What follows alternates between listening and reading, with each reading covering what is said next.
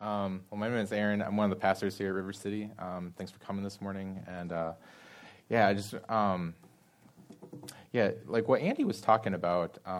So there's this passage. There's a few passages like this in Scripture, but probably my favorite one is like Ezekiel 36, where it talks about how, when we come to that crisis point, like what Andy's talking about, where, it's like, I don't love you like I'm supposed to and everything. I don't know what to do with that and everything. What God does in that moment is that He really He vividly describes in Ezekiel 36 that He takes out our heart of stone and He puts in a heart of flesh. And because of that heart, that new heart that we have, it just awakens new attitudes, new desires, new I never thought about this. Like when Andy's talking about I heard this 100 times, but when I'm hearing it now, it's like it's clicking for the first time. That's what the Bible's describing with that. So, so what I'm going to be talking about in my sermon right here is that emanates. What I'm going to be talking about is what emanates from that new heart that we have. So what Andy's talking about is that fundamentally, when we become Christians, we have a new identity. We belong to Jesus, and that's the most important thing about us. And because we have that new heart, that we're just brand new on the inside, even though we can't really describe it, and we lack words to describe that newness inside us. This is what emanates from us. So that's what I'm going to be talking about this morning. So, So I found out on Friday afternoon that I was going to be preaching this morning. So Brandon, he's our regular preacher that we have. So he got really sick this week. So surprise. But Andy was preaching this morning too. I didn't realize that. So he did an even better job than what I did. So much I'm thankful for. So, all right. So we're going to be talking about John 17, 1 through 18. So I don't have a fancy intro this morning. So we'll just jump right into it. 17, 1 through 18. So after Jesus said this, He looked toward heaven and prayed. So it's important to know that the first 12 chapters of the book of John, that just moves at a breakneck pace. That's 3 years of Jesus' life in 12 chapters. It just moves at a breakneck pace. The next part, the rest of the book, that covers about a week. Okay, so it's just the story just slows down to this painful crawl. It's zooms in to just really see what's going on, in this last week of Jesus' life. So, because chapters 13 through 17, it covers about maybe 2 hours of Jesus' life. It just really slows down because there's just really important stuff that's going on these last few hours and days of Jesus' life. So he's talking to his disciples here. So he's washed his disciples' feet. He's talked to them about a ton of stuff. And then in John 17, he's in front of his disciples, he starts praying. I don't know if that was awkward at all. It's all right, I'm talking to you, and now I'm going to start praying. It's I guess that must have been just pretty natural for Jesus to be doing. So verse 1, so after Jesus said this, he looked towards heaven and prayed, Father, the hour has come. Glorify your Son, that your Son may glorify you. So when he says the hour has come, so he's lived 3 years of public ministry where he's preaching the gospel, just doing a ton of stuff. But then the hour has come for him to go to the cross and die in our place for our sins. So the hour has come. Verse 2, for you granted him authority over all people, that he might give eternal life to all those who you've given him. Now this is eternal life, that they know you, the only true God, and Jesus Christ, whom you have sent. I am really thankful that when God communicates us through Scripture, that He doesn't set up the Bible like a big glossary. Okay, that would just be a really hollow way to communicate with us and have a relationship with us. But this is an example of wow, He just actually defined what eternal life is. What is eternal life? That they know you, the only true God, and Jesus Christ, whom you have sent. So, when we come to know Jesus, what Andy's talking about in that situation, from a biblical perspective, semantics it's just a semantics thing, but the Bible defines eternal life starts when you know God. When Andy, like there was like, when he's in his apartment, like we're just really crying out to God, and just like, that's when eternal life starts, because he knows him. Verse 4, I've brought you glory on earth by finishing the work that you gave me to do. And now, Father, glorify me in your presence with the glory I had with you before the world began. So Jesus is not a created being. He was with the Father in eternity past. It's like, he and the Father are one. It's just so at this juncture, a lot of Bible translations, they add this little header that says, Jesus prays for his disciples. So after this part right here, this is like he's specifically praying for his 12 disciples right here.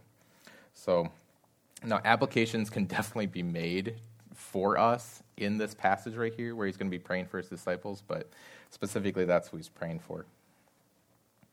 Verse 6, I have revealed you to those whom you gave me out of the world. They were yours.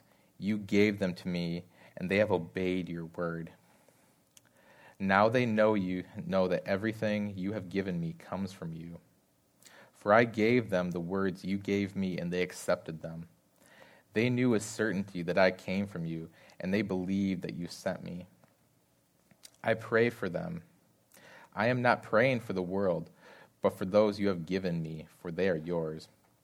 And just so you know, when he says, I'm not praying for the world, he doesn't mean like, oh, I'm not praying for them. He just means like right now he's not praying for them. So he's praying for his disciples. So verse 10, all I have is yours, and all you have is mine, and glory has come to me through them. I will remain in the world no longer, but they are still in the world, and I am coming to you.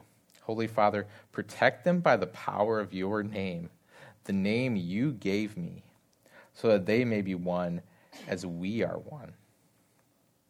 While I was with them, I protected them and kept them safe by that name you gave me.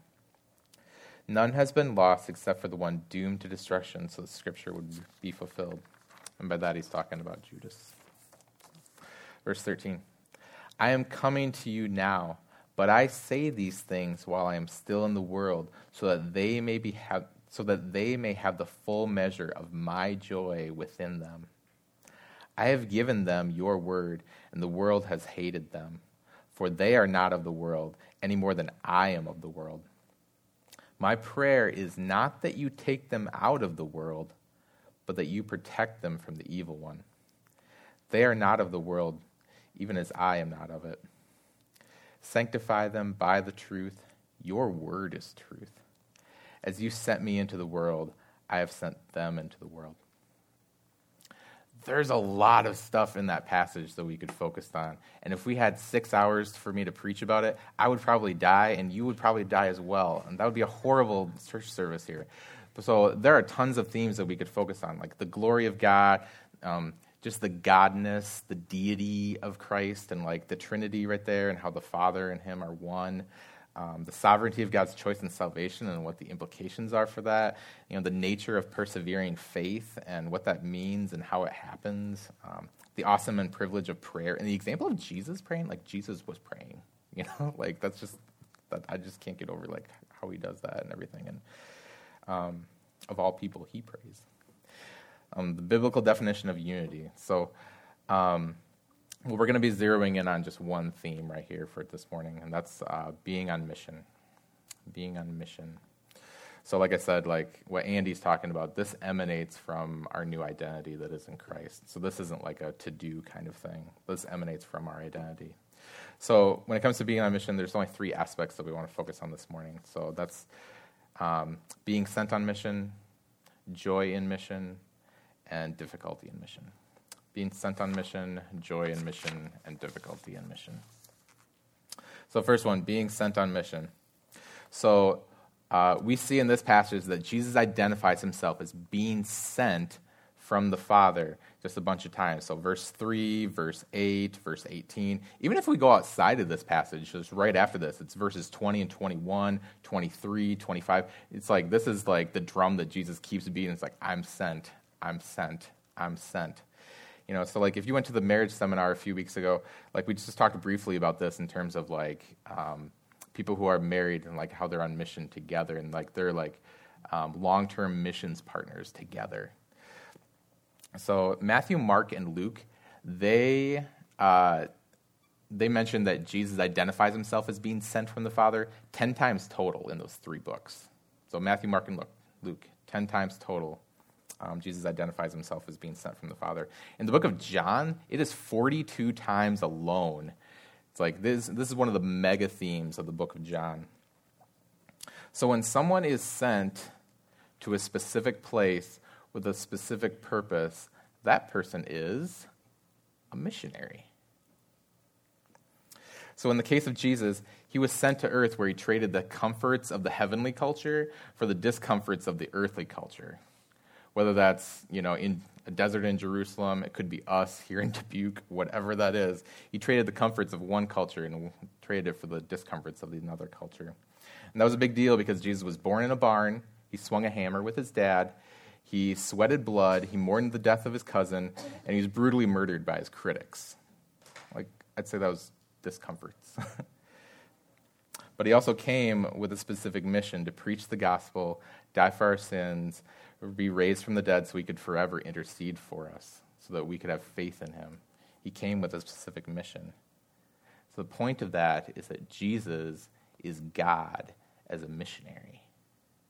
Jesus is God as a missionary.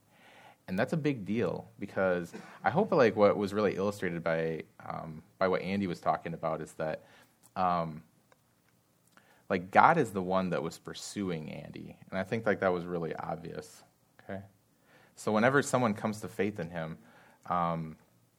what we really know, I mean, some of us like realize this in hindsight, like as we look at our life in the rearview mirror, it's like, oh, God was pursuing me. I didn't realize it at the time, but he was really pursuing me, and I didn't even realize it.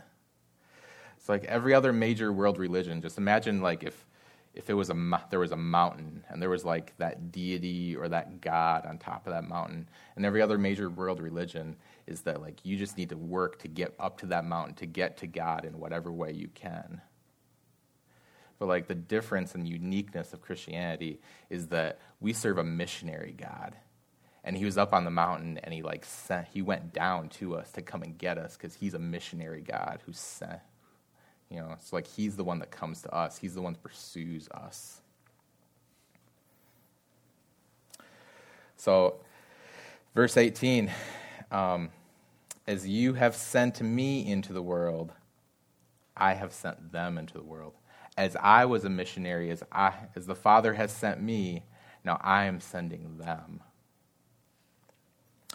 So if we want to be like Jesus, it's really critical that like, if you're a Christian and you belong to Jesus, it's really critical that we really reflect on the fact that we worship a missionary. And not to really I'm not going to nerd out right now and like talking about like the theology of worship, but if you really study the theology of worship and just like in Scripture, we become what we worship. So John chapter 4 with the woman at the well, Jesus tells the woman at the well, like, true worshipers worship in spirit and in truth. And the reason why the truth part, there's a lot of reasons why that truth part is important, but one of the reasons why like people who worship in truth, and that's why that's important, is because we become what we worship. So knowing who God is, like he's a missionary, it's like we become what we worship. So when we realize this, we start seeing our neighbors differently. We start seeing our friends differently. We start seeing our coworkers differently. We don't go through the motions. Like that's not like our default anymore. It's like I remember I became a Christian when I was in college, and I remember I went to this little weekend conference, and I just remember we talked about this kind of stuff. I remember, I went to UW River Falls, the powerhouse, UW River Falls. So we went to, I remember where I was on campus, like walking along and just like, it was like one of those high traffic times on campus. And I remember looking at people, and I just remember where I was, just looking at people differently. I mean, hopefully it didn't see me staring at them weird or whatever.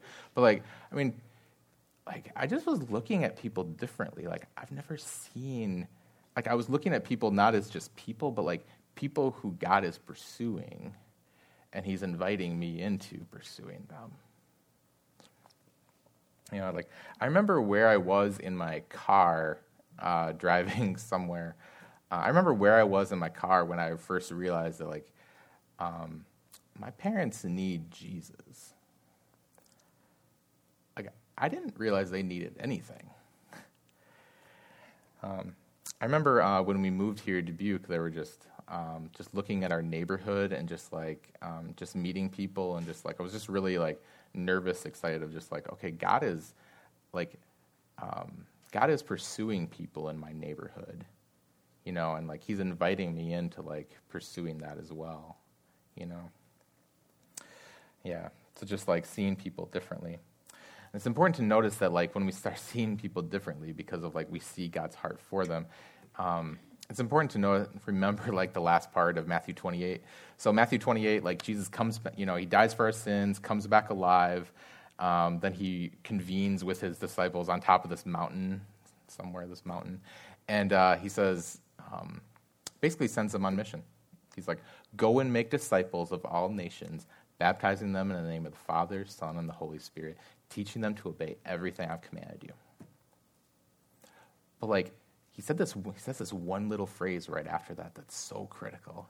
And he said, like, often it's easy to forget this part, but like it's so critical. He's like, after that he says, I am with you always, even to the end of the age. So like, yeah, so when we are on mission, we're actually with Jesus when we're on mission. It's like we're not doing this in our own power and our own anything like that. It's like we're with Him. And in a lot of ways, like that's a lot like going to work with your dad. So I grew up on a farm. Okay, so the times that I didn't always do chores with my dad because that wasn't really my thing. But like when I would go out and do my chores and everything, man, I would just take the cat food, and I had the cat food, and I was like bringing it out there. And then like so we had these big round bales, and like my dad takes like takes out his jackknife, and so I put my hand on top of his, and like we just like cut the twine, So like when we're driving the tractor, it's like I'm on there. It's like my dad's driving. I put my hand on the steering wheel, like yeah. It's like and I'm thinking like, my dad really needs me. It's like no, my dad doesn't need me, but my dad loves me and he likes coming to work with me. Like he likes being on mission on that farm with me because he loves me. So when we're on a mission with our neighbors and our coworkers and our friends who aren't Christians, it's like it's not like going to work with your dad. It's like he's just really glad that you're there. And he's going to make sure you don't screw it up either. So, all right, so being sent on mission. Next thing, joy in mission. Verse 13. So Jesus says, I am coming to you now, but I say these things while I am still in the world, so that they may have the full measure of my joy within them.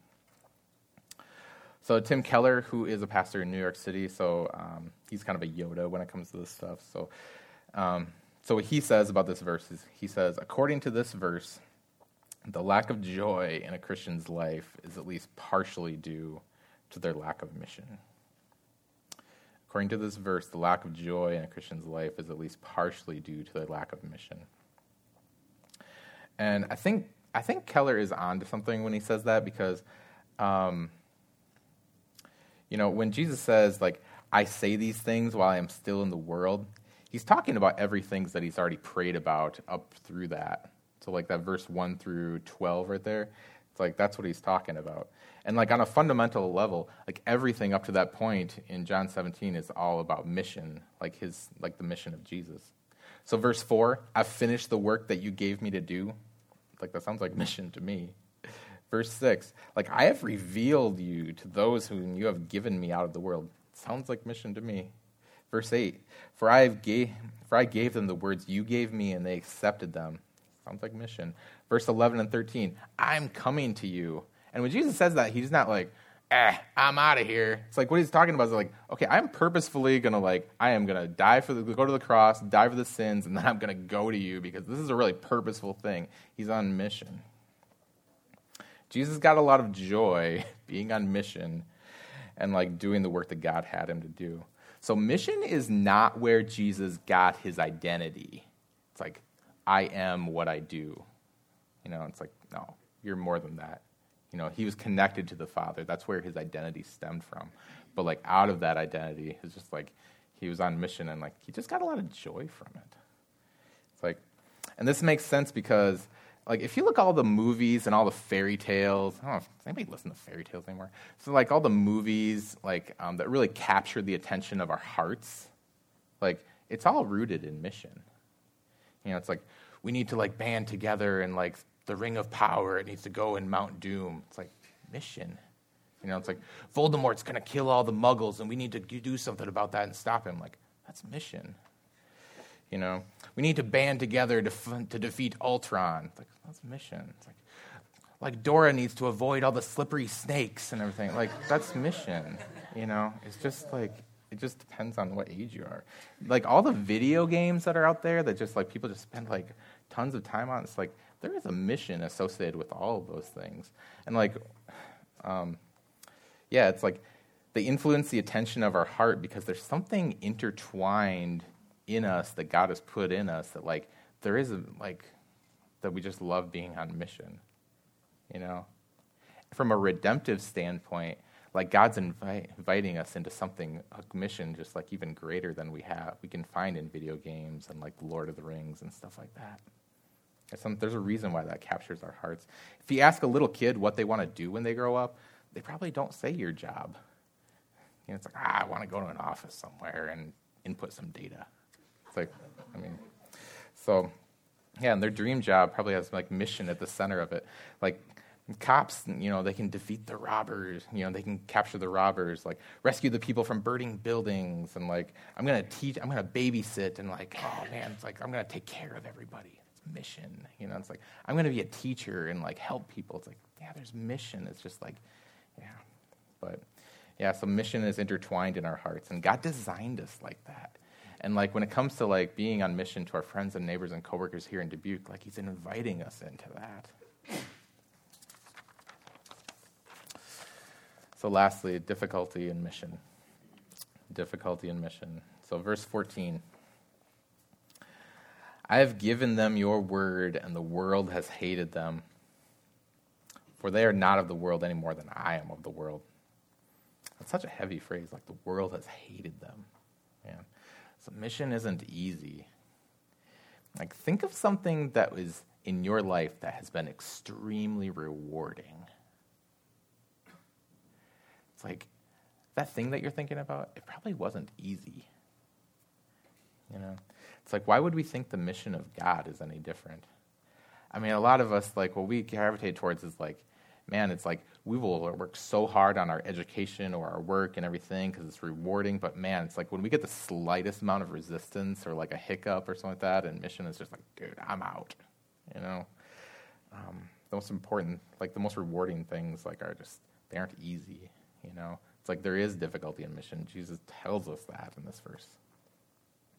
Verse 15, my prayer is not that you take them out of the world, but that you protect them from the evil one. So Jesus is praying that we wouldn't be taken out of the world, but instead we would be protected by the evil of Satan. In other words, Jesus is praying against spiritual warfare and the allure, and there is an allure of this. He's praying against the allure of hunkering down and separating ourselves from people who aren't Christians when faced with suffering, and particularly in mission.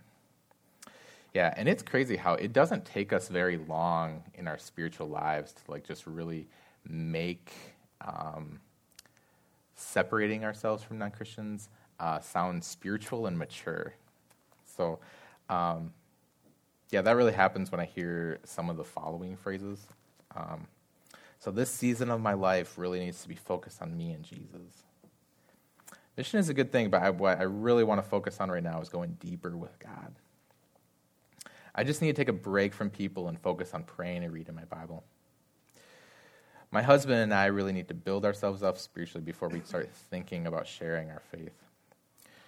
And to a certain extent, there's nothing necessarily wrong with some of those things because we should all be growing spiritually, for sure. But in my experience, people who say those things a lot, in my experience, they aren't using spiritual growth for anything beyond just like themselves. Because the half-truth is that we all need to be growing spiritually, but ignoring people who aren't Christians lacks the heart of God, and that's not the fruit of someone who's growing spiritually. Yeah, and whether they realize it or not, they're falling into the trap that Jesus is praying against in this passage in verse 15. Like, man, I just really want to be taken off the missions field, and I just really want to be taken out of the world. It's like, I'm just going to just focus on me right now. But verse 16 and 17. They are not of the world, even as I am not of it. Sanctify them by the truth. Your word is truth. So when it says the word sanctify right there, that's a word that doesn't get used very often.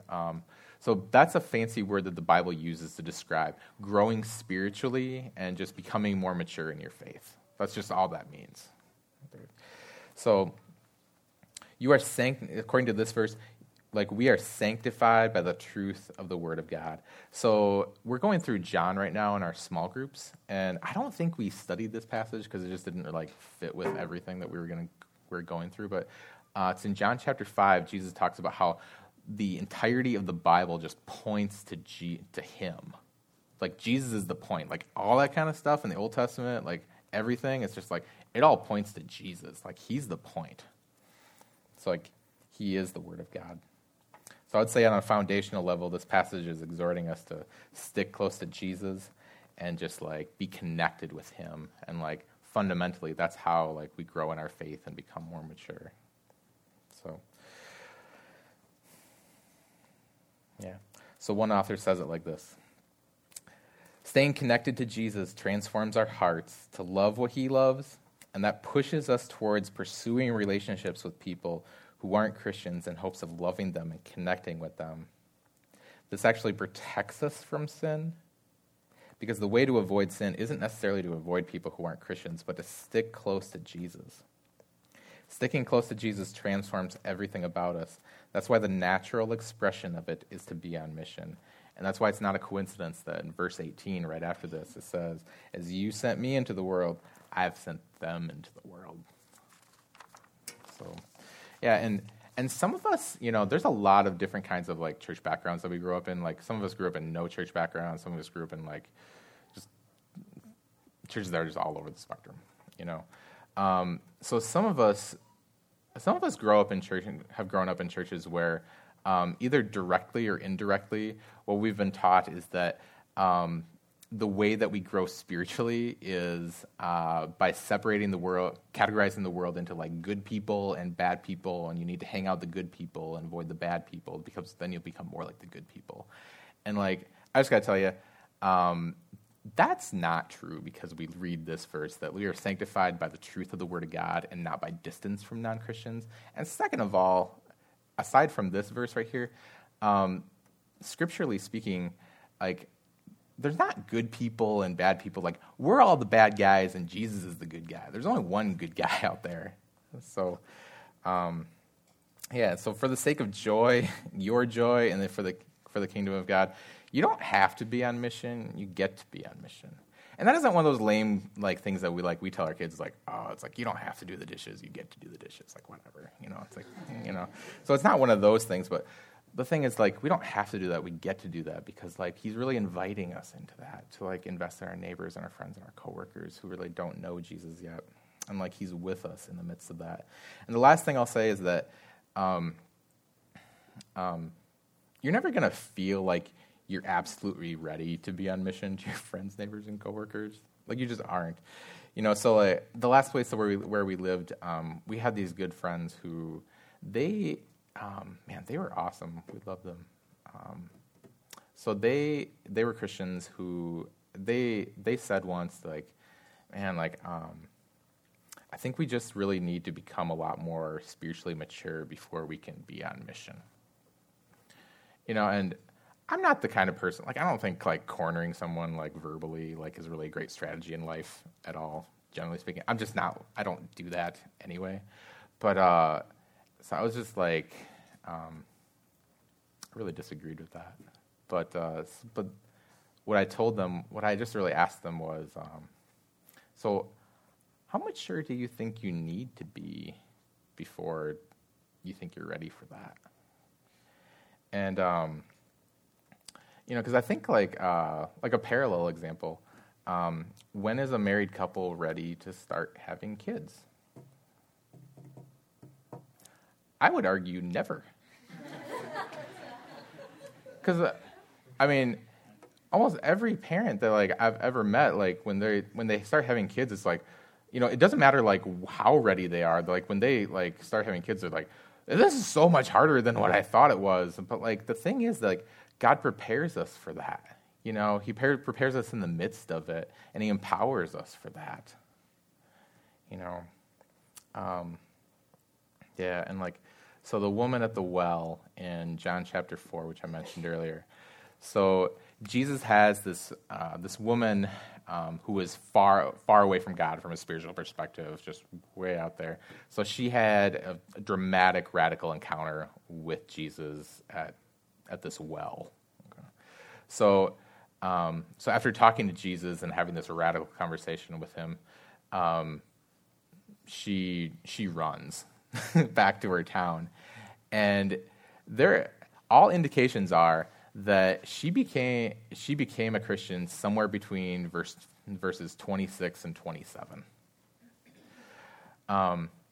So he has this radical conversation with her, and then she runs back to her town, and you know what he doesn't do? He doesn't say, no, come back. Okay, so you need to grow spiritually a bunch. Like you need to like go through some training courses on how to share your faith. You just need to like just really be discipled for a couple years. You just need to really grow, hunker down, hang out with like the good people, and like just like do all that. Then I think you'll be ready to like run back to your town and like tell everybody about me. It's like no, like she ran, and he let her run. And it says later in that passage that many people in the woman's town came to believe because of the woman's testimony. And it says she told them, I met a man who told me everything that I had ever done, and many people came to believe. It's like we are more ready than we realize, and we're on mission with him. That mission stems from our identity. Let's pray. So thank you, God, for you, and I'm just really thankful for just how you pursue people. Thankful that you pursued Andy, and like you just really just gave him the words to share about that today. And thank you that you pursued me as well, and like you're pursuing all of us, whether we can realize that or not.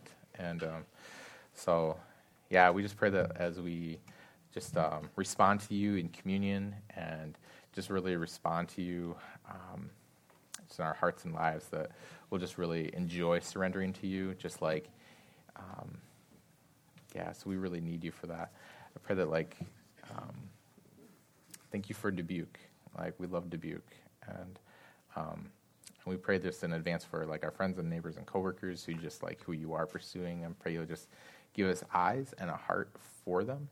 And that's because, like, you've given others, like, a heart and eyes for us, God. So thank you for you, and we love you. Amen.